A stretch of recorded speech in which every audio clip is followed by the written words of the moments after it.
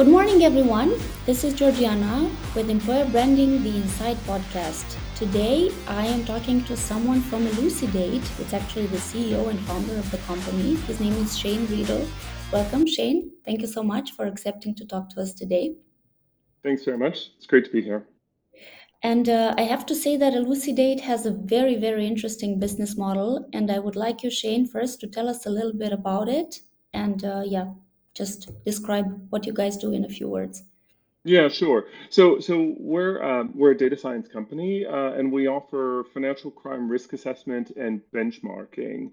Our products are used primarily by banks and financial institutions, but also large corporates, really sort of to enable quick decision making around risks like fraud or corruption or money laundering or terrorist financing. Mhm, mhm. So Okay, sometimes we like to position it a bit like what Moody's or Standard and Poor's does for credit, we do for financial crime. got it. We're gonna get back to that topic in a few minutes. Because this is an employer branding podcast, I'm jumping right into it. And Cool. please tell me in a few lines, what does Elucidate do for employer branding and how much of it is destined to the current workforce and how much to the future one? Yeah, I mean, given where we are in terms of stage and size, the majority of our employer branding efforts have been internal to date, and to some extent reused for recruiting or external, but primarily we focused on internal. We raised some external financing, like a lot of companies over the last couple of years, and so in sort of solidifying what our values were, what our culture was going to be in the face of that growth was really important, and so that's forced us to undertake a pretty extensive internal exercise. So I think that manifests itself in a couple different ways. On one hand, we focus on kind of, let's say, company benefits that reflect our values. So values like flexibility and independence and entrepreneurship. And that manifests itself in let's say, remote working possibilities or employee-led development planning, so learning planning, or optional 4-day work week. And those are I wouldn't call those internal branding mechanisms, but they are kind of behaviors or processes that lend themselves to our values.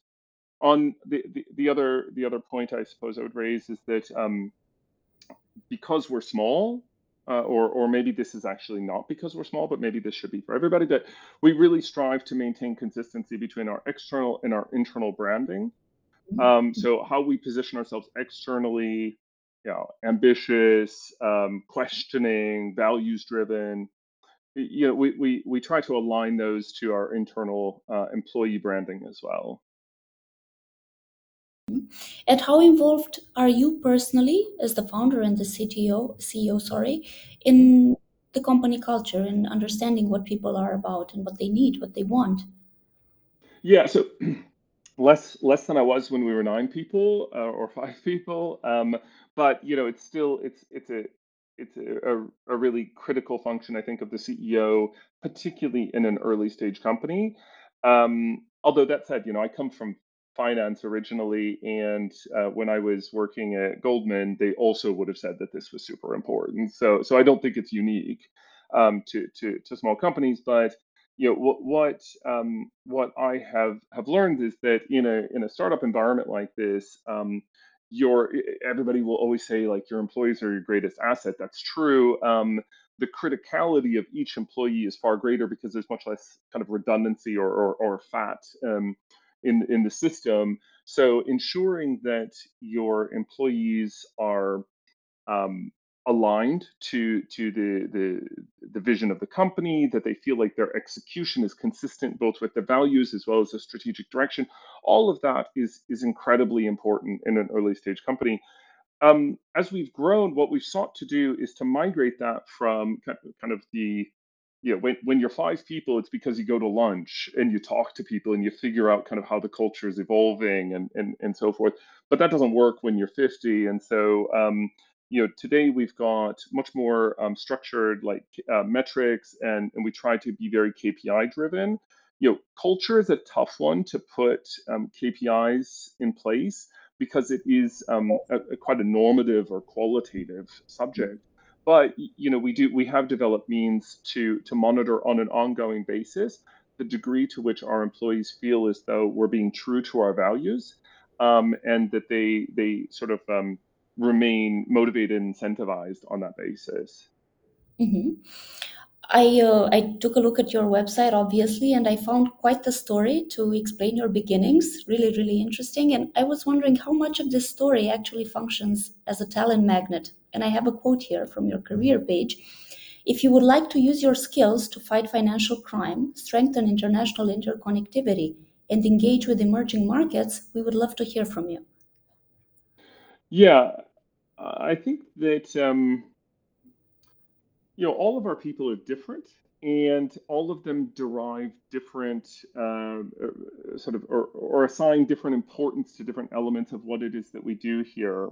Um, but but absolutely, we're a values-driven company, and the folks who work for us are very values-driven. So we were, for example, named to the top 50 inclusive fintech, so around financial inclusion last year, and that was really important to our employees because sort of a B2B platform isn't typically associated with driving financial inclusion in that way. Um, so yeah, that's incredibly important. But when we've surveyed our employees, we have consistently found a very strong normative drive to work for us. So yes, they're working for us because it's a really interesting problem that we're trying to solve, or our data scientists work for us because it's a really data-rich environment. But more than that, we talked about this on our all hands a couple of weeks ago, and one of our employees is from one of our data scientists, for example, is from Colombia, and he was sort of recounting his view that growing up in Colombia in a market that has really been ripped apart by corruption and narcotics over the last 50 years or so. um, Coming to work for us is his way of doing the technical tasks that he loves, but also sort of chipping away at this problem, which is really, really important to him personally. And I think that's something you find quite consistently across the group. For me, I Mhm. got my start. I didn't come from finance originally. I started working for the UN. And so, I definitely approached this as a social problem that needs to be solved with very technical and financial elements. But I think that's a shared sentiment across the team. I would think so. This is why I was really curious to find out, and I'm sure for at least part of the people, the financial crime element has quite some value. Mm. The leadership and management style within the organization reflects the company culture. Agree or disagree? Well, if the company's going to succeed, it does. Yeah, I think the way that we look at this, and my board tells me this, constantly, at at the early stage, there is nothing that's more important than culture to the company. Not Mhm. revenue, not roadmap. Really, the culture is the most important element of ensuring the long-term stability of the company. If you don't have good culture, you're going to have the wrong incentives in place. You're not going to be able to attract and retain good talent. And so that's been a huge focus for us, and that's had positive impacts. Yeah. All the things I mentioned. It's also had costs, right? So an example, we had a salesperson working for us. He was a fantastic guy. He was really, really good at what he did. He connected with clients very effectively, but we ultimately became aware that he was not adhering to our values. And Mhm. despite the fact that it was going to have a commercial impact, we decided to part ways with him because of values. So it only this values thing only works if you apply it in the good times and also in the bad. And so that's been really key for us. I think as a leadership team, um, we aim to keep culture and values top of mind, not only by talking about it, right? This isn't a purely qualitative thing. Like it has to be measured. So I alluded to the fact earlier, we put KPIs and things like this. We measure it that, within our 2022 objectives, we have two objectives as a company. One is a commercial objective, and the second is a cultural objective. And both of those are kind of equally weighted when we talk about OKRs and what we want to achieve over the course of 2022. Okay. Would you say that Elucidate has an employee value proposition, or what is the promise that you make to current and prospective employees? Yeah, I mean, I think on one hand, sort of values are an important part of being attractive as an employer and retaining good talent. But it's more about sustainability from my perspective. For us, we offer a flexible and hopefully a satisfying working environment, and that's nice for people coming in for sure. It's not without pressure, it's not without drive. Um, but I think if I think about the kind of the USP or the value proposition we offer to employees, it's the opportunity to kind of do what it is that you are good at technically, whilst also solving one of the world's most intractable problems and something that has gotten exponentially worse over the last 20 years. So, if you can be a data scientist, be a developer, and write super interesting code and do really interesting work, and also know that you're contributing to the kind of the betterment of society at the same time, like that is the optimal scenario for kind of how you want to exist in your work life. And I would also like to touch on a different topic that's been very much circulated in all of the podcasts, and that is diversity and inclusion. Hmm. And I'm wondering, in a rather small company, what happens on that topic? Um, so I think that for us, we've always been a super diverse company. Um, and we highly value inclusion, and we value it from the perspective of who works for us, what backgrounds do they bring, do we have strong gender balance, do we have a range of different educational backgrounds and ages who are part of the company. um, but we also look at it from the perspective of our product, right? We are in the business of modeling financial crime risk, and if we look at the way financial institutions have modeled financial crime risk in the past, it's tended to be quite discriminatory. So people of color, emerging markets have been much more harshly judged. For example, it's much more difficult for certain people to gain access to financial services than others. And so when we think about how our product works, how accessible is it? How does the model work? What incentives does it drive? A spirit of inclusion has really sort of penetrated both the development of the product as well as, I would say, the development of the team. And actually, I have to confess that some of the companies that I've been speaking to that are approximately the same size as Elucidate are really successful at this, and they're also simultaneously successful at creating a healthy company culture, just Hmm. because they care not so much about the formalities, the definition of the terms, but really they care about the people and try to just get everyone involved and not really look at, I don't know, things that maybe other companies don't take into account, like you said, gender, race, and all the others. So, Well, I mean, yeah. I think for us, the view that we've taken from the beginning, when we think about just from an employee perspective now, is that our market is quite global. We have users who are in the Middle East. We have users who are in America. We have users in Europe and Africa. And it was really important when we were developing the product, when we were developing the go-to-market strategy, that we had kind of a range of voices present in the formulation of the company, and that the company itself should reflect our customers to the greatest extent possible.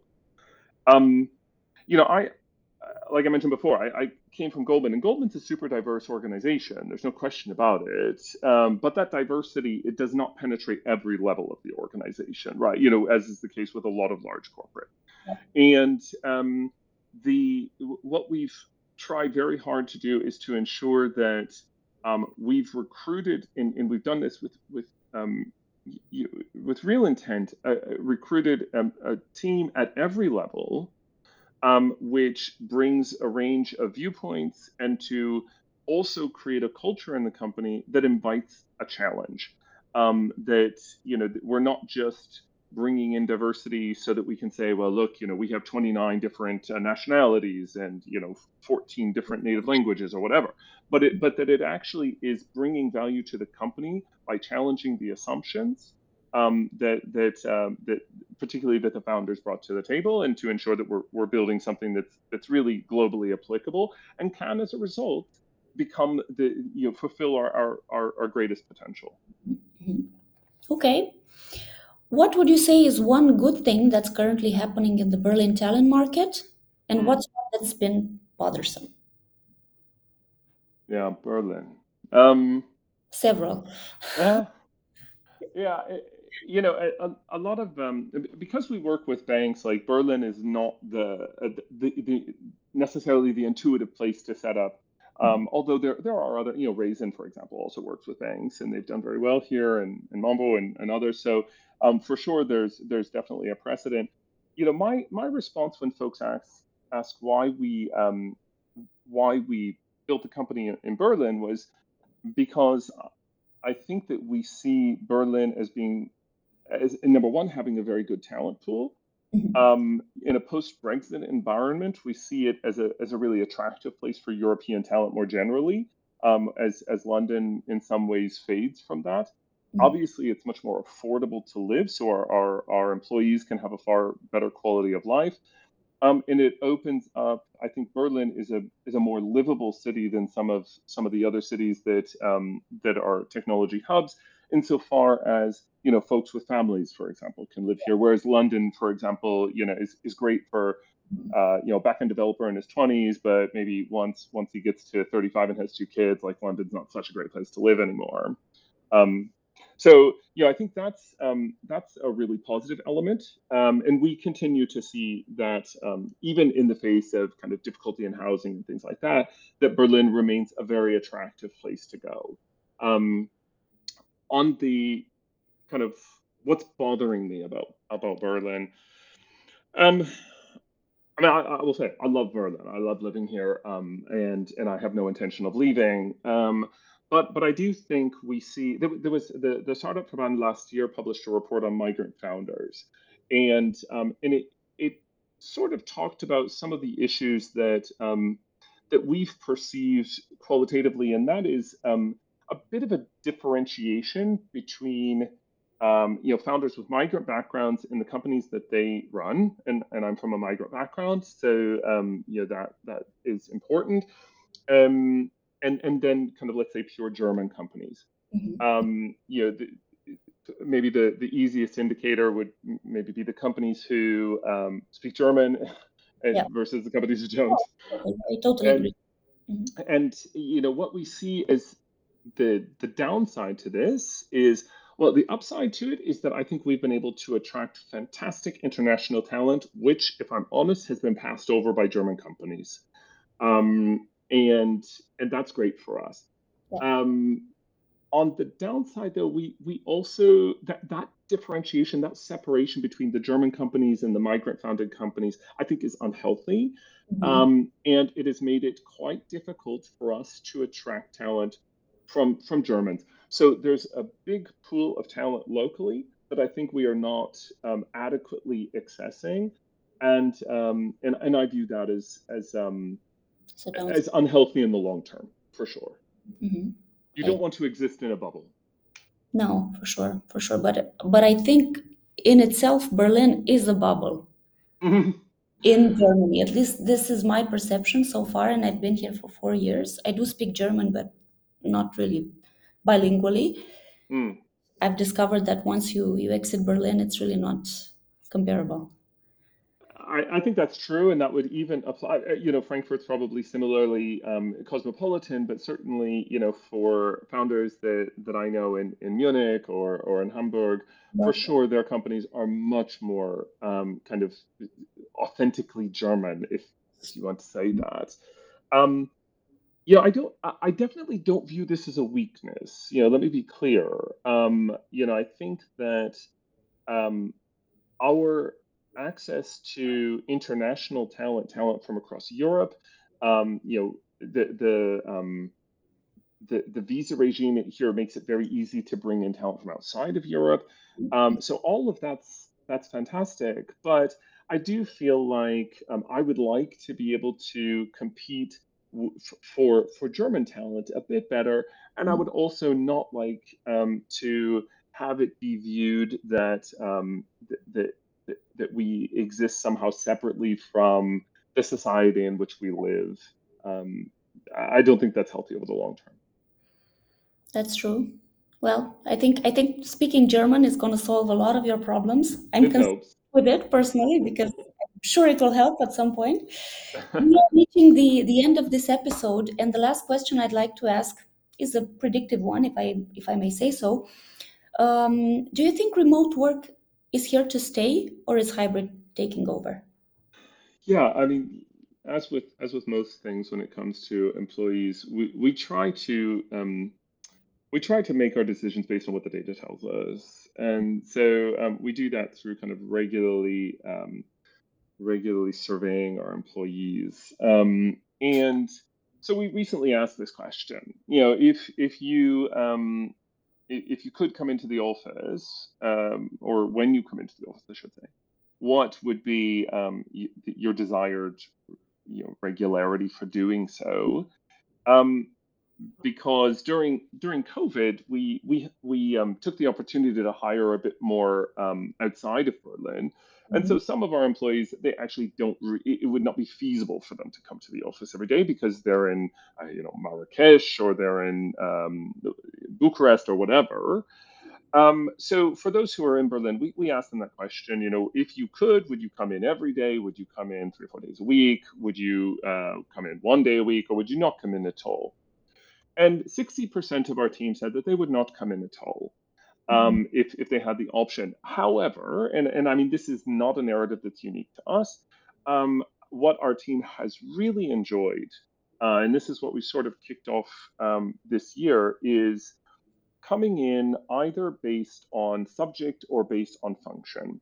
So bringing together the front end team, bringing together the team who works on a particular product across all the different functions, including flying them in, right, and giving them 3 or 4 days to work together in the office and to collaborate in that way.